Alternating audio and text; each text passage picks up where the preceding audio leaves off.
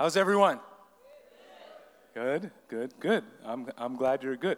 I want to just welcome you this morning, and this is our Sunday morning service, and we're looking forward to what God has for us today. And through this Christmas season, making room is what we've been talking about. But before I get into that, I just want to share some of my struggles as a husband.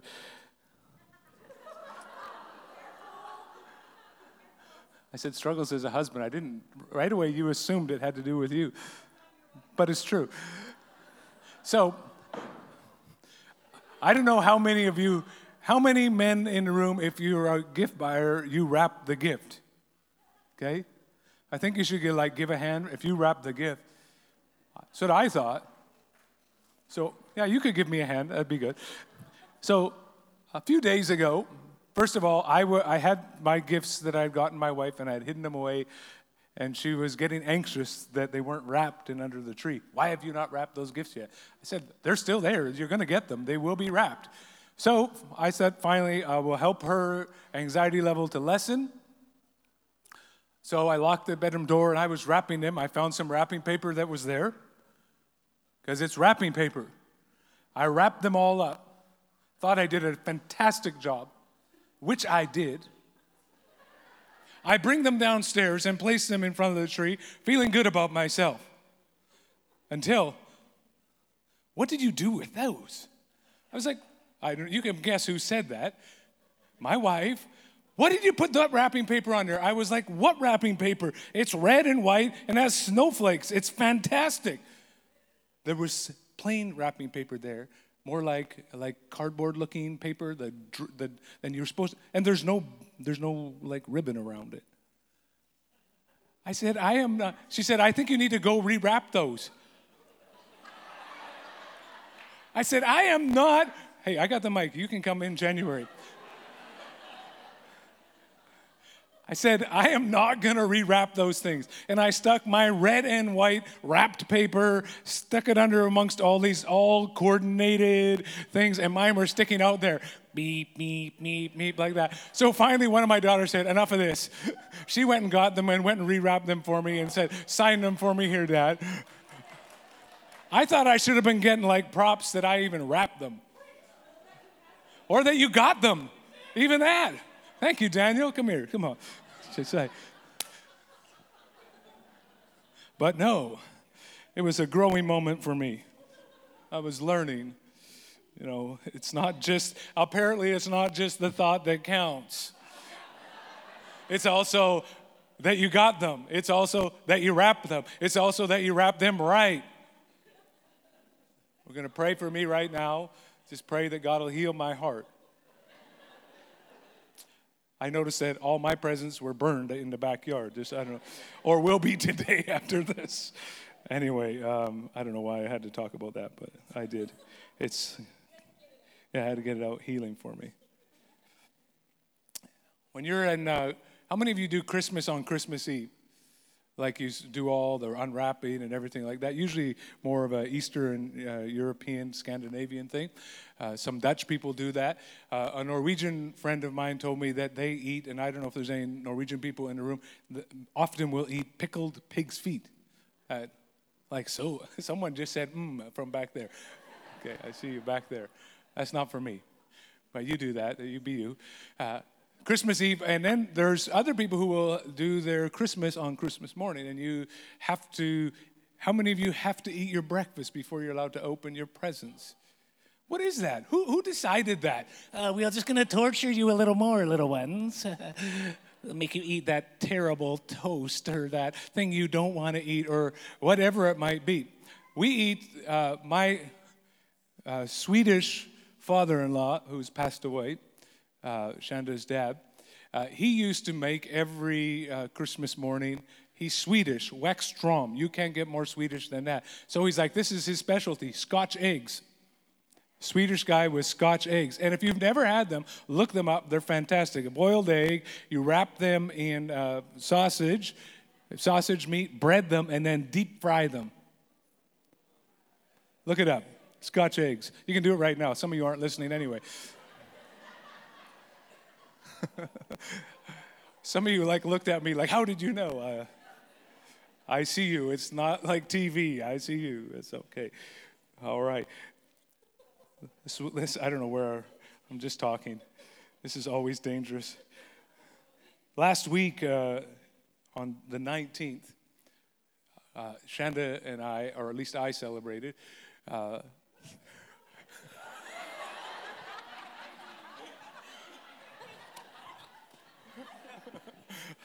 I don't know if you're celebrating. I can't presume to go know what you're feeling.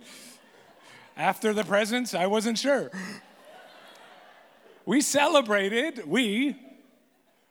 30 years ago on the 19th, I asked Shanda out on a date. And she said yes, which was a good start to everything. It was a miracle, a Christmas miracle right there.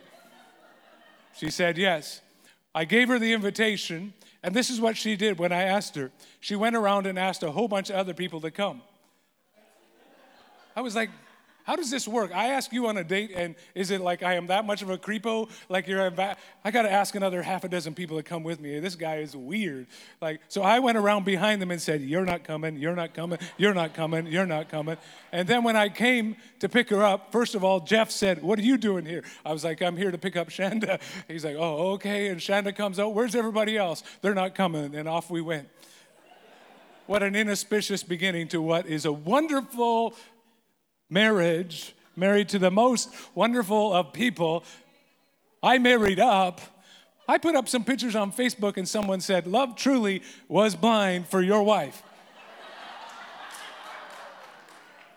Top among them is my son-in-law who regularly says, Shanda, I don't know what you saw in him. I was like, careful now, I got you a wife, young man. And a lot of people say she looks like me, so what are you saying? Just wondering. An invitation. Okay, I should get doing something here. An invitation. Want to come help me get the table ready? Yes. She's not. You ought to make sure you do it right.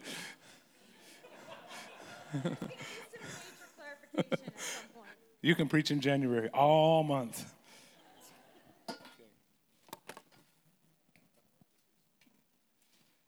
This is like the tickle trunk on Mr. Dress-Up. I don't know what's in here. Anybody remember Mr. Dress-Up? If you don't, if you're from England and your name is Arkley, you should look up Mr. Dress-Up. He's better than that other guy they're doing a movie about, Mr. Rogers. There's Mr. Dress-Up. Doesn't that sound like a Canadian knockoff? Somebody has a really good show called Mr. Rogers and Canadian. Somebody at CBC said, we got to come up with a show that's kind of like that but worse. That's CBC, come on, I'm not a CBC fan. Mr. Dress-Up, what fell? Okay, the cow. Okay, now we'll get this sorted out now. Is this right? No. How's that? No, that's way too far. How's it looking over there? My brother, who's a carpenter, can see a quarter of an inch at 28 feet. Like, is it too low over here?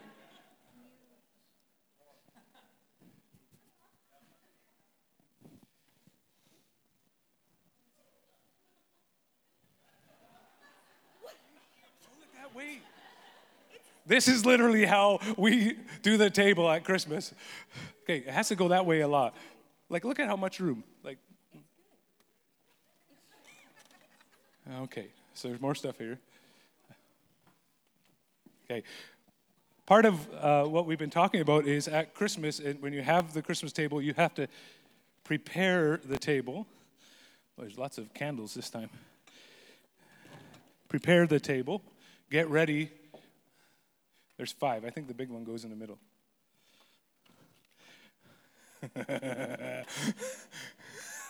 That one goes between my eyes.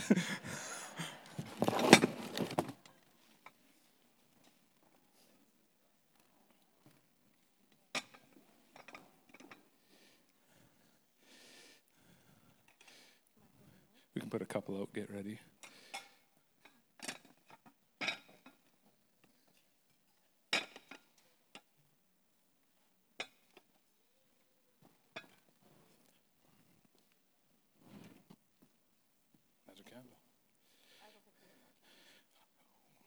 We don't need more candles?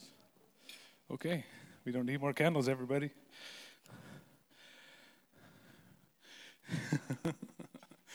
I am so dead, but the Lord. So if I don't see you in 2020,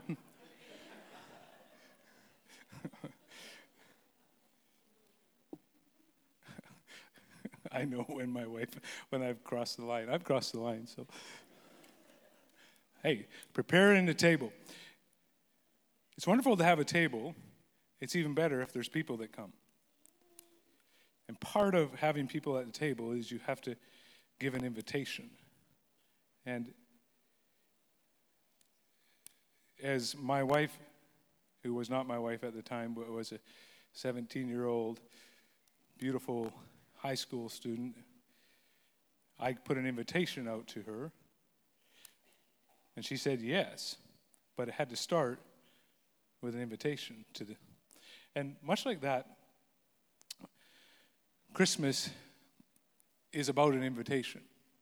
And I recognize as well that Christmas is not always the easiest of times. I read this yesterday on Twitter. It told the story of a Craigslist ad that is actually out right now by an elderly lady.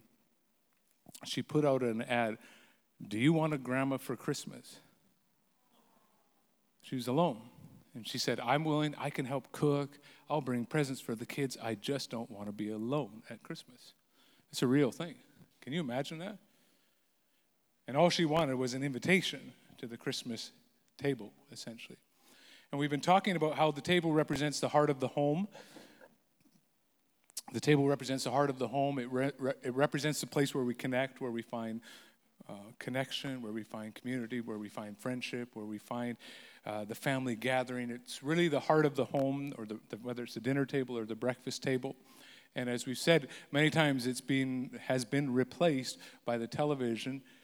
But nonetheless, when we gather at the table, the statistics and studies show that when you have regular time around the table, you're happier, there's less disease, there's all kinds of positive effects around the table. Because the table really represents in our, what we're talking about today, the place of connection, the place of belonging.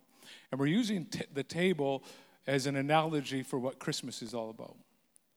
It's the place where God did everything possible to bring us to the table.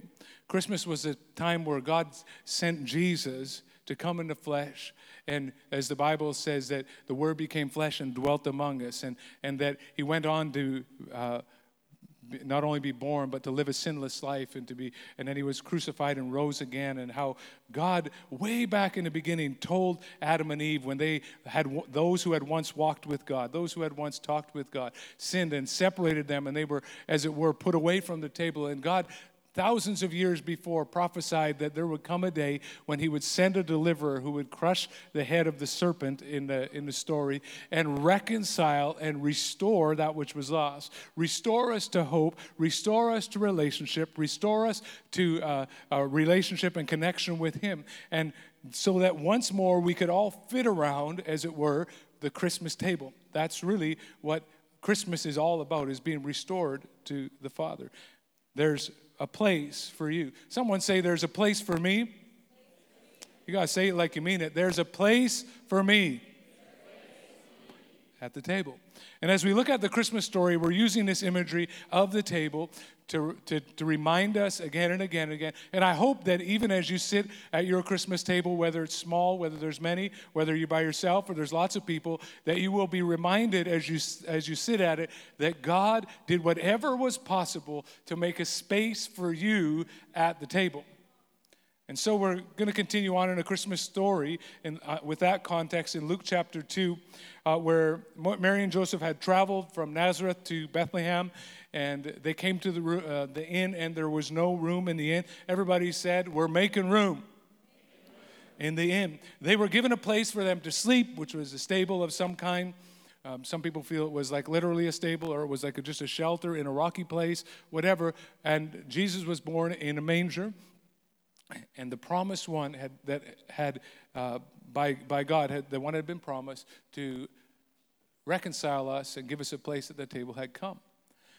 And the first ones who heard about it, besides Mary and Joseph and the cows, The first announcement of the Messiah was given to some guys who were outside of town, the shepherds on the outside, the ones who were out there, anonymous shepherds. And sometimes when we read this, we might just glance through it and get to the place where the angels say, glory to God on the highest, and it's good. But we should ask ourselves again, why shepherds? Why not to priests? Why not to a religious gathering of some kind? Why not in the capital city where everybody would hear about it? But why shepherds? And it's like God, in the very beginning of it all, the angels reveal of God's grace towards mankind. Not just to the rich, not just to the powerful, not just to the connected, but to the ones who were literally outside of everything. They were ones who were living on the outside of the city, and they were also viewed very often as outcasts, because their job was unclean, dealing with animals, and it kept them away from the temple for weeks at a time, so they couldn't get ritually clean to be able to come into the temple. And the shepherds were usually the last to hear anything because they were out of town.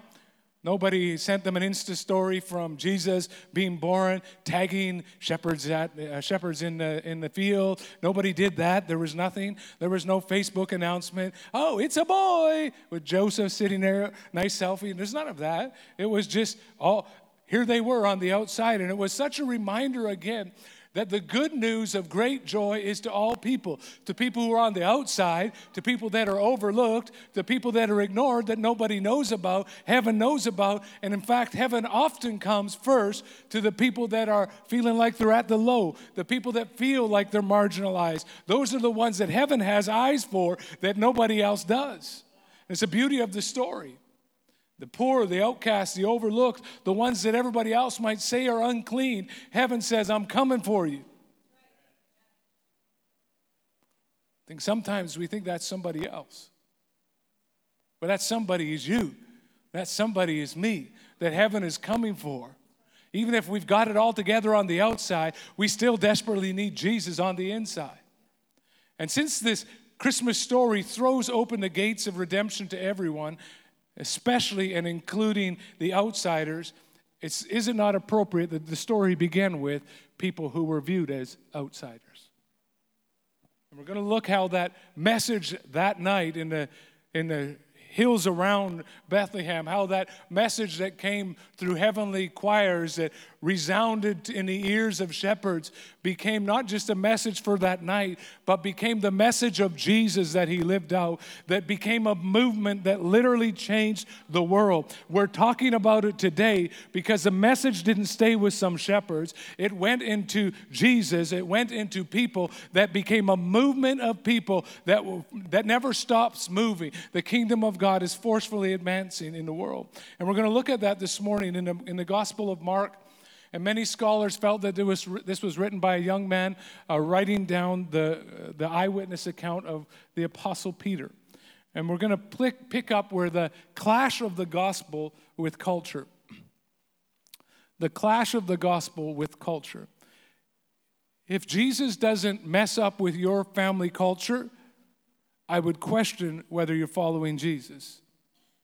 If Jesus doesn't offend our culture at times, as a church, as individuals, as family, I would question whether we're following Jesus or some other creation made in our own hands. That's all for free. And in Mark chapter 2, we're going to look at, beginning at verse 13 or 14, and it's Jesus is going along the lake shore, and as he walked along, he saw Levi, son of Alphaeus, sitting at his tax collector's booth. Now, his name, we're going to refer to him not as Levi moving on, but as Matthew, as he's also called in the same story in the Gospel of Matthew. He had a second name, Levi, son of Alphaeus. He was also called Matthew. Much like if you read the Gospels, there's a man called Peter, who was also called Simon, who was also called the son of John, who was also called the Rock. He was the Rock before Dwayne Johnson ever knew about the Rock. Peter, the Rock. I was just picturing that, no. Anyway, here he was. So Jesus comes to Matthew, or we're calling him Levi in this story, and he's sitting at his tax collector's booth, and Jesus says, follow me. Someone say, follow me. and be my disciple," Jesus said to him. So Levi got up and followed him. Later, Levi invited Jesus and his disciples to his home as dinner guests, coming to the table, invitation, along with many tax collectors and other disreputable sinners. There were many people of this kind. Many people of this kind among Jesus' followers. But when the teachers of a religious law, who were Pharisees, saw him eating with tax collectors and other sinners, they asked his disciples, "Why does he eat with such scum?" The New Living Translation brings it into the vernacular of our day. When Jesus heard this, he told them, "Healthy people don't need a doctor, sick people do.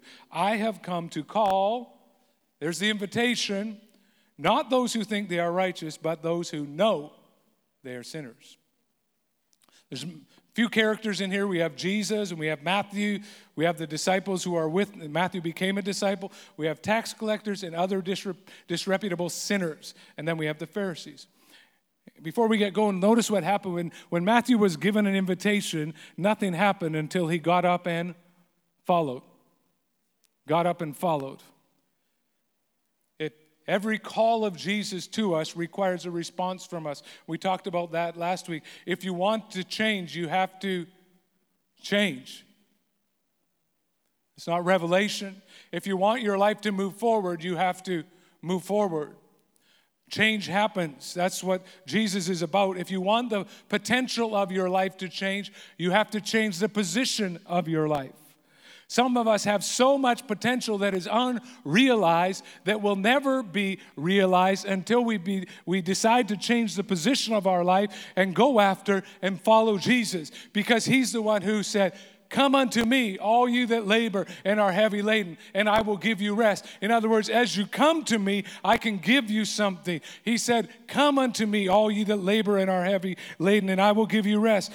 Come, I have come that you might have life and have it more abundantly. There's abundant life. There's full life. There's the purpose of God for your life. There's rest for your soul. But it only comes if you respond to the invitation. There was all that God had for Matthew was on the other side of his yes. The invitation had gone out, but until he responded, nothing was going to change in his life. And many times, many of us sit in places and we wonder, "God, where are you? Why is not my life changing?" And Jesus is saying, "Follow me and I'll make you fishers of men. Follow me and I'll begin to change your perspective. Follow me and I'll begin to change the hopelessness. Follow me and I'll begin to break the addiction. Follow me and I'll take you into places that you have only ever dreamed of." Follow me. The invitation goes out, but the response must come out of us. What got you here won't get you there. That's something that I say very, very often. First to myself. That I always have to take the position and the posture that I'm growing, not by my might, not by my power, but by following Jesus. So this Matthew, we're back on point now, has this encounter with Jesus. He follows him. His disciples' friends are there. And Matthew himself, though, was a well-hated man. I'll just do that now. Tax collectors are never in the popular section of any culture at any time throughout history. Can I get an amen? None of us are like, "Oh, I can't wait. Can you take a little more?" Please, I don't want to. People knew, though, in those times, not only they knew how much they had to pay. They never knew, I should say. Because the government would tell the tax collector, "I need this much from these people. It's so much a person, 10 shekels, I don't know what, but there was a certain amount." And they gave the power to that tax collector. He just had to collect that to them. Whatever leverage he used on people to get more from them was up to him, and he would line his own pockets. So you might have required 10 shekels, but he would demand of you 20 or 30 or 40, whatever he thought he could squeeze out of you, and line his own pockets, build his own house, buy a new camel. I don't know what he would do with it, but they were hated, hated, hated, and nobody wanted anything to do with them. So for Jesus to say, first of all, "Follow me," and then to go to his house was incredible. Jesus wanted the man that nobody else wanted. He offered his friendship to the man that nobody wanted near them. Again, what a hopeful message of the gospel, that Jesus has space for everyone at the table, even the ones that we might reject ourselves, even the ones that we might have on our list, and we'll get to that. Matthew's next response, though, was not to say, this is so amazing, this is going to be good for me. His next response was to get all his old friends and say, you've got to meet Jesus. I've got to get you to a meal at my house with Jesus. Come on over. Matthew's transformation by Jesus led to an invitation to others. He said, this is so incredible. My life has been changed by the power of Jesus. You've got to come here. And so he sent out an invitation to everybody around him, because in his life, he had experienced the transformation of God. How many of you, if you're a follower of Jesus, say, my life is on a process of transformation? We got a lot of work to do. Let's try that again. Remember, I see you. If you're a follower of Jesus, can I tell you right now that if you follow him, he is all about transforming your life. He is not about leaving you where you are. He is not about saying that's okay to stay where you are. I love you where you are, but I'm going to pull you out of where you are. It's not going to be by your strength. I'm going to help you. And when we experience that transformation like Matthew, then there has to be something within us that says, I've got to give an invitation for others to know this power that lives in me, this power that resurrects me, this power that brings me hope, this power that transforms my marriage, this power that sets me free, this power that allows me to be what God has called me to be. Because I might have been overlooked by others. I might have been a person that everybody says there is no hope, but thanks be to God that the power of Jesus is still transforming, that the power of Jesus is still moving me forward, and I cannot help but be one that gives an invitation to somebody else. Make room at the table. We got to make room at the table, because these sinners were not just your garden variety sinners. And it goes on, the word that talks about it, the Greek word seems to indicate that these were the people who were well wide of the mark of what a person should be. Blatant sinners, habitual sinners, ongoing sinners, the kind you read about, you follow maybe on your Instagram. And as in the ancient Near East, of what it meant to have a fellowship meal with people, to recline at the table with them as Jesus did, it implied that you accepted them in your company. This was not a simple thing where we think we'll eat with anybody. We have family dinners where we eat with people that are extended family, strange Uncle Harry or whatever it is, and we don't really accept him, we tolerate him. But Jesus, in that culture, when he sat at the table with people, he said, not only do I tolerate you, I love you right where you are. And it's striking that it does not appear that Jesus required repentance in advance of having him at the table with him. Don't clean up before I have an encounter with Jesus. I have an encounter with Jesus, and then I can get cleaned up. I don't have to fix my life and then come to Jesus. I come to Jesus and he can fix my life. And Jesus, all through the Gospels, was having people at the fringes of society on his table and around the table in the wider circle of his followers. Maybe not right on the inside, but people who are always around the edges were attracted to him. Tax collectors. A terrorist, almost, we would call them today, the zealots. Some fishermen, some women. Oh my, yes, even women. I say that fully tongue-in-cheek. Jesus had women around him, not in some creepy way, but he saw the value of women. He affirmed women. He released women more than anybody else in that time. And then on top of all that, some sinners and some people who were extraordinary sinners. And all the class divides, all the cultural divide, all the gender divides, all the stuff that was dividing, Jesus at the table brought everybody together at the table. All were welcome. And notice it was not just a couple of people. It says that there were many people like this around the table. Can I get an amen that there's space around the table for some many people? Some people who are on the outside, some people who blew it this week, some people who said some things they shouldn't have said, some people who did some things that we're ashamed of. But thanks be to God that because of the mercy and grace and the goodness of God, that Jesus makes room at the table for even you and even me. The person who's struggling right now to see God in the middle of it all, Jesus is making room at the table. And there's some people who think, when a church is growing and there's many people, that they must be watering down the gospel or something. Can I tell you what? That those kind of churches don't grow. In fact, the churches that are dying on the vine in Canada are the ones that have walked away from the gospel. All the churches that said we want nothing, those things don't really apply to us anymore. The churches that are growing are the ones that believe that Jesus is the way, that the Holy Spirit is still here to help us, that God sees us and moves on our behalf, that He is living and present and helping us in our world. We don't, they must not preach repentance. Every week we preach repentance. Every week we preach that the way back to God is through Jesus. Growth does not mean compromise. Growth means that we're seeing God move in our lives and transform people, just like was happening in this moment. And Jesus models at a table that's laden with truth and grace, that there's always people hungry for it. Daniel often says this, that hope, we live in a time where hope is in high demand and in low supply. And so we preach the good news of the gospel. Yes, you may be hopeless, but there's hope for you. Yes, you may be caught in an addiction, but there could be freedom for you. That's what the gospel is, good news. The gospel still is changing lives. The gospel is still reshaping families. The gospel can still change a city. It made me think of this. If the gospel we preach and the Jesus we purport to follow doesn't have space for seekers, for sinners, and for saints in the same room, what are we preaching?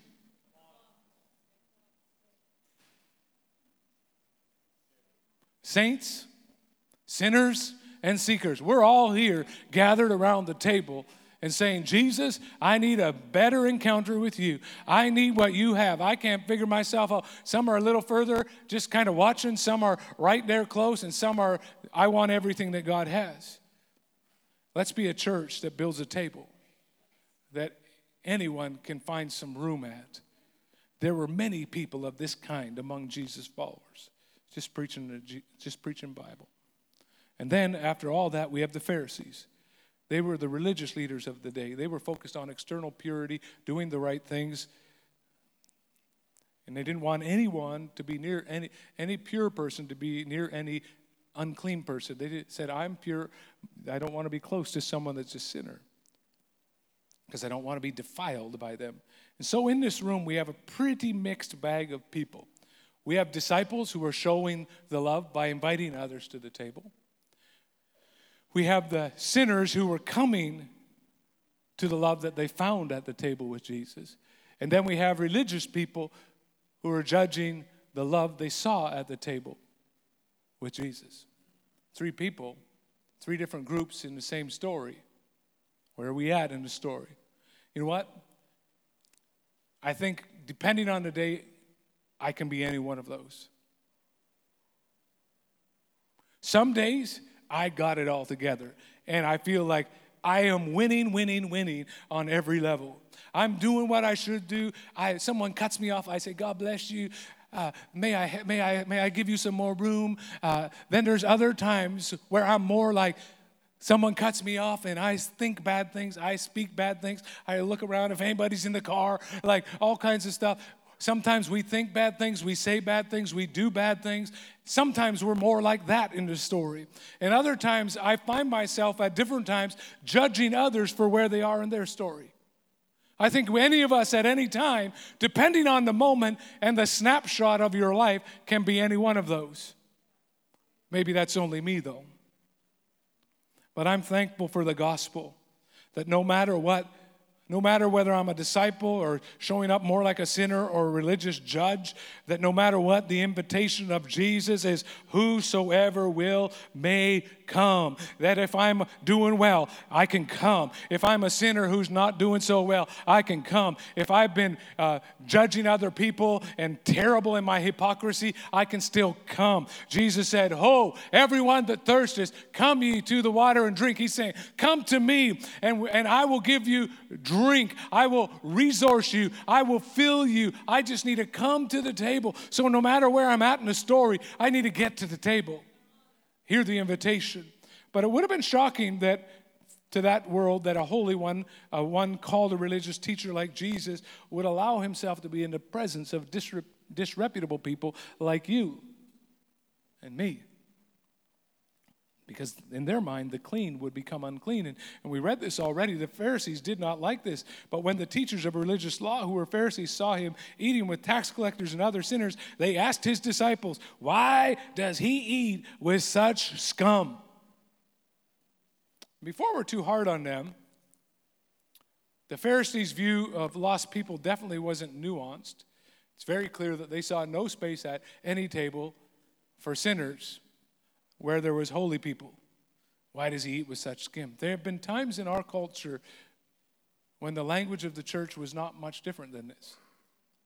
There's been times in our culture, in contemporary language, perhaps we might have said, those scum might have been the stripper, might have been the homosexual, might have been the drug dealer, might have been the escort, might have been the porn star, might have been the adulterer, the ex-con, the one sleeping with anyone to try to find love from someone, the corrupt politician, the addict on the street, the adulterer, the divorced one, the greedy corporate one, the hypocritical churchgoer.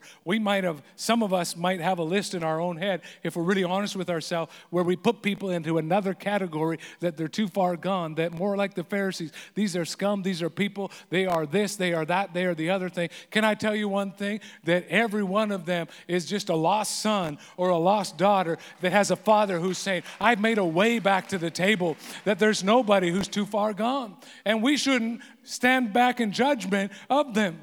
Let God be the judge, and let's just point the way to Jesus. That, hey, you may be in that space right now where you feel like where your sin has trapped you, but can I tell you that there's a way out, and his name is Jesus. He's made a way for you to get back to the table, and if you feel like you've just been blowing it, hey, there's a way back to the table. No contamination. But are we more interested in separation from sin than the transformation of sinners?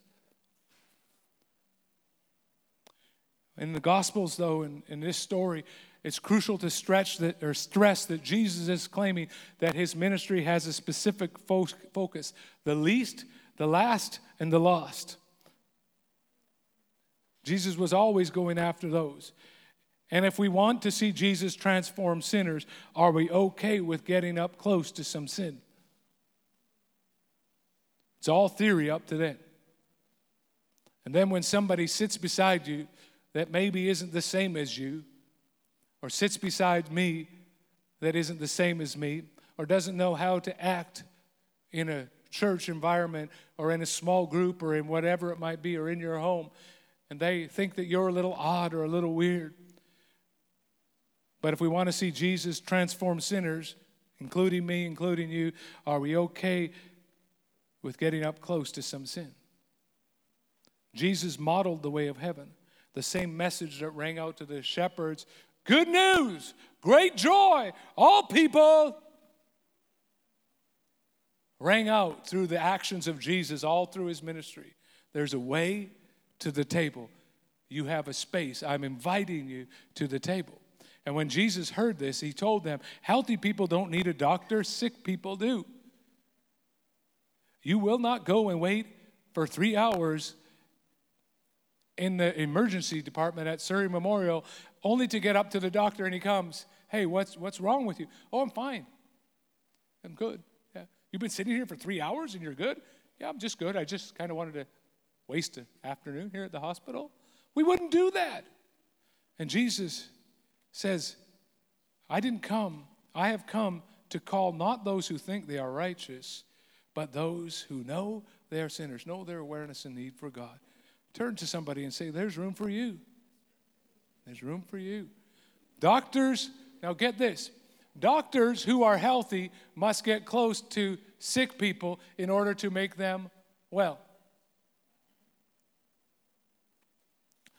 Christ followers who have been forgiven must get close to sinners to help them get to the table.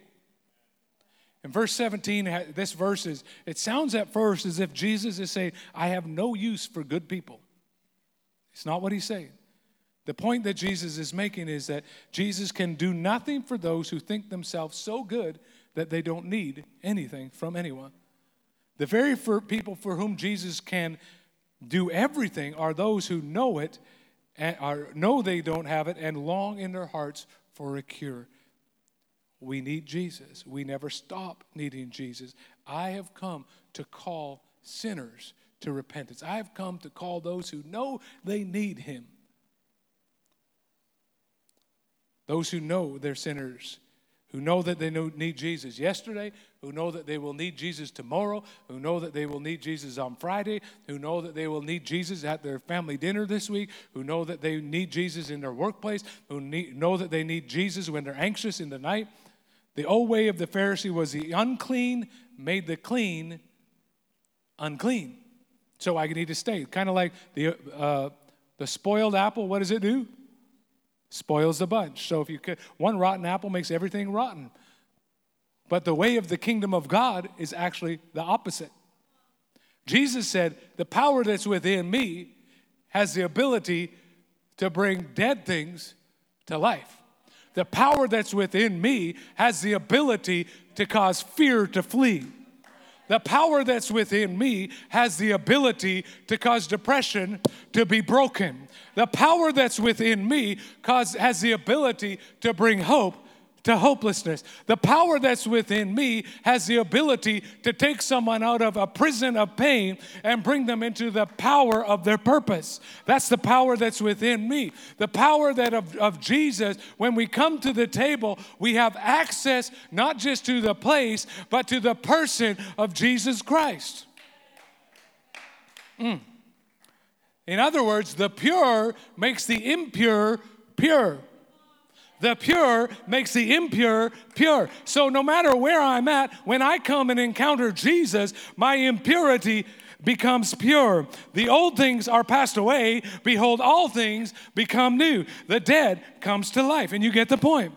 But do we find ourselves aligning with the rejection of the Pharisee or the invitation of Jesus? Where are we at?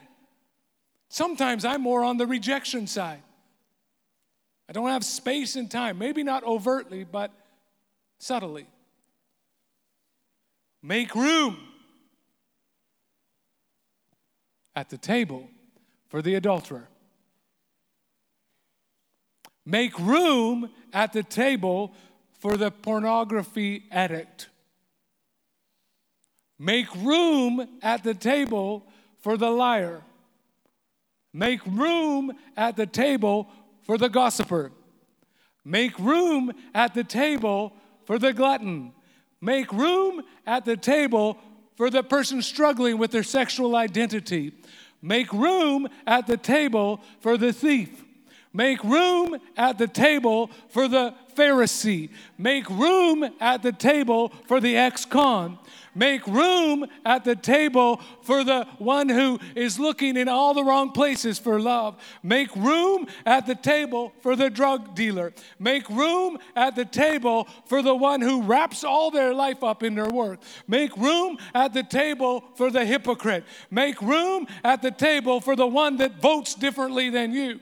Make room at the table. Make room at the table. Make room at the table. The invitation of heaven is going out. See, the invitation to everyone that I just mentioned and everyone in the room, the invitation of heaven has gone out. The invitation, you can't hold it back. You might stand in the way of somebody, but the invitation of heaven goes out to the shepherd and goes out to everyone that I mentioned this morning. This is good news of great joy to all people. That's the Jesus that came. He came to set liberty those that are oppressed of the devil. He came to restore families. He came to bring hope to the hopeless. He came to bring love to the ones that feels no love. He came to bring freedom to the captive. He came to set at liberty. He came to open the eyes of the blind. He came to set your son free. He came to set your daughter free. He came to save your grandparent. That's the invitation of the table, that there's a space there at the table for each and every one. There is not a list in heaven of somebody who's too far gone, or somebody who's too bad, somebody who is on some scum list of some Pharisee. The list of heaven is there is nobody that's too far gone. That the hope of the gospel is that he can still transform lives. He can still set people free. He can still set at liberty. He can still heal. He can still restore. He can still revitalize. He can still bring hope to people that are on the outside and say, I want to call you to come to the table. There's an invitation for everyone. Everyone. Everyone. Everyone. Everyone. Everyone. Somebody that's on your mind right now, even Donald Trump. Even our prime minister, even our premier, even our mayor, even your neighbor that you want to throw dog poo over the side to. Doesn't matter. Anybody that's on your list, even you. The hope of the gospel still changes lives.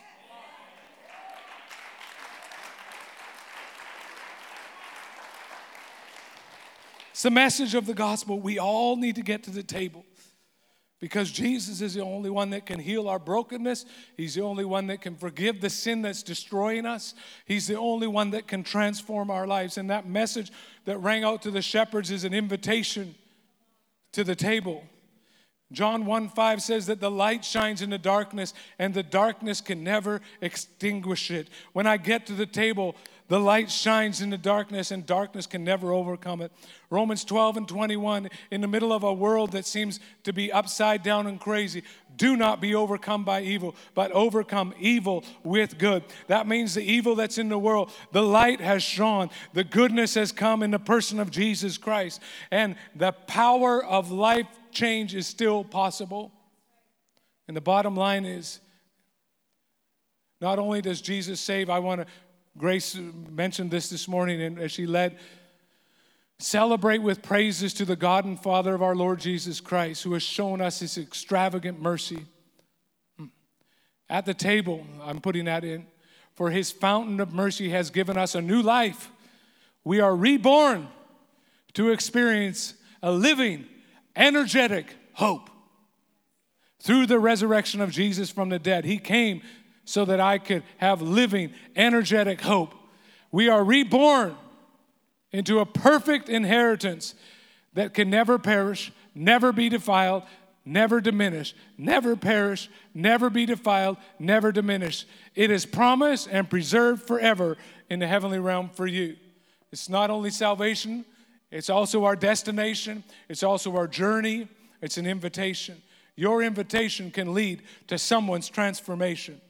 See, Matthew's journey began with an invitation from Jesus, and then Matthew gave an invitation to people that were in his sphere, in his world, and said, you got to meet Jesus. And can I challenge you, if this is your church, maybe you're even just here for the first time, to be an inviter.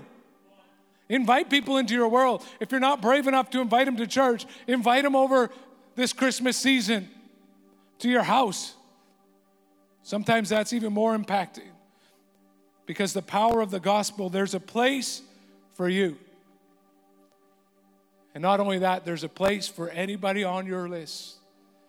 Jesus has come to call. It says that he who knew no sin became sin, that we might become the righteousness of God. Christmas is a table where God sent Jesus to make a way back to the Father. 3 groups are around the table. The wayward, righteous Pharisees have forgotten their need for God and are just watching the table. They think they got it all together and they don't want anything to do and judge others for their brand of sin. Am I more concerned with separation from sin than the transformation of sinners? Then there's the disciples. They walk with an awareness of their need for God, and they are inviting others to the table. The implication is, has your transformation by Jesus led to an invitation to others? It's not with any guilt. Can I encourage you to do it? Invite somebody, whether it's on the 24th or it's to your home for, not for Brussels sprouts, but for, invite someone into your world that is right now seems like they're an outsider. And then finally, the sinner who's absolutely aware of their need and are coming to the table.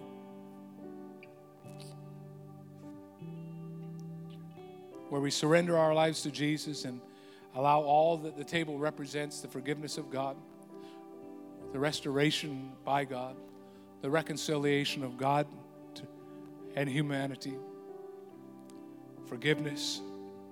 I invite you to close your eyes for a moment. How many of us in a room would, just with our head bowed and our eyes closed, say, I need to let go of some categories of sin, of sinners in my world? People maybe that I have put in a special category. Just put your hand up real quick. I want to pray with you. Yeah. Many hands over the room. No shame. No shame at all. I'm going to pray for that.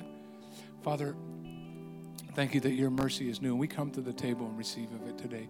Lord, we repent of any place where we have judged and categorized people almost as unreachable, certainly too far unclean, too far gone for us. But Jesus, we come first to the table ourselves and say we need you. We need your mercy. Forgive us, Lord. Places and spaces where our judgment has got in the way of people getting to the table. Let us see possibility in every person, that we have not locked eyes with anybody who doesn't matter to God. Thank you for your mercy. Thank you that I can be at the table. Or maybe as you're at the table, there's a disciple, you recognize that you need to throw out an invitation to, and maybe this Christmas season, but for sure in 2020, if that's you, with every head bowed, every eye closed, you say, Pastor, this is not about anybody else. It's between me and God, and I want to pray with you. Just throw your hand up around the room. Just 5 or 6 hands. Thank you, Lord. Father, I thank you that you'll be adding people to our invitation list that we can love and make room for, those that maybe don't even agree with everything Jesus says yet. And finally, and honestly, most importantly, because Jesus came for the last, the lost, and the least, and continue to keep your head bowed for privacy of the people around you. I'm going to ask in a moment, for those that have never made Jesus the forgiver and leader of your life, that this is your day and your opportunity to come to the table. That you don't have to stand outside watching. You don't have to look at what God's doing in someone else's life, but that God, who is rich in mercy and abounding in love, calls you. He called you. You're known, he sees, and he calls you. And you could walk out of here and say, I know he's calling me, but I'm rejecting the call. But the possibilities that God begins to open up to your life when you can deal with the sin issue that keeps you from the table. Keeps you from all that God has, so that you can, instead of just being someone who visits the table, you can have a permanent place at the table because of the goodness of God. If you've never made Jesus the forgiver and leader of your life, I'm just going to invite you to, I'm not going to ask you to come forward in any way, but I do want to pray for you. If that's you, I invite you to raise your hand and say, Pastor, I do want to respond to my need for Jesus. I want to make Jesus the forgiver and leader of my life. If that's you, just raise your hand real quick and we'll pray with you. Yeah.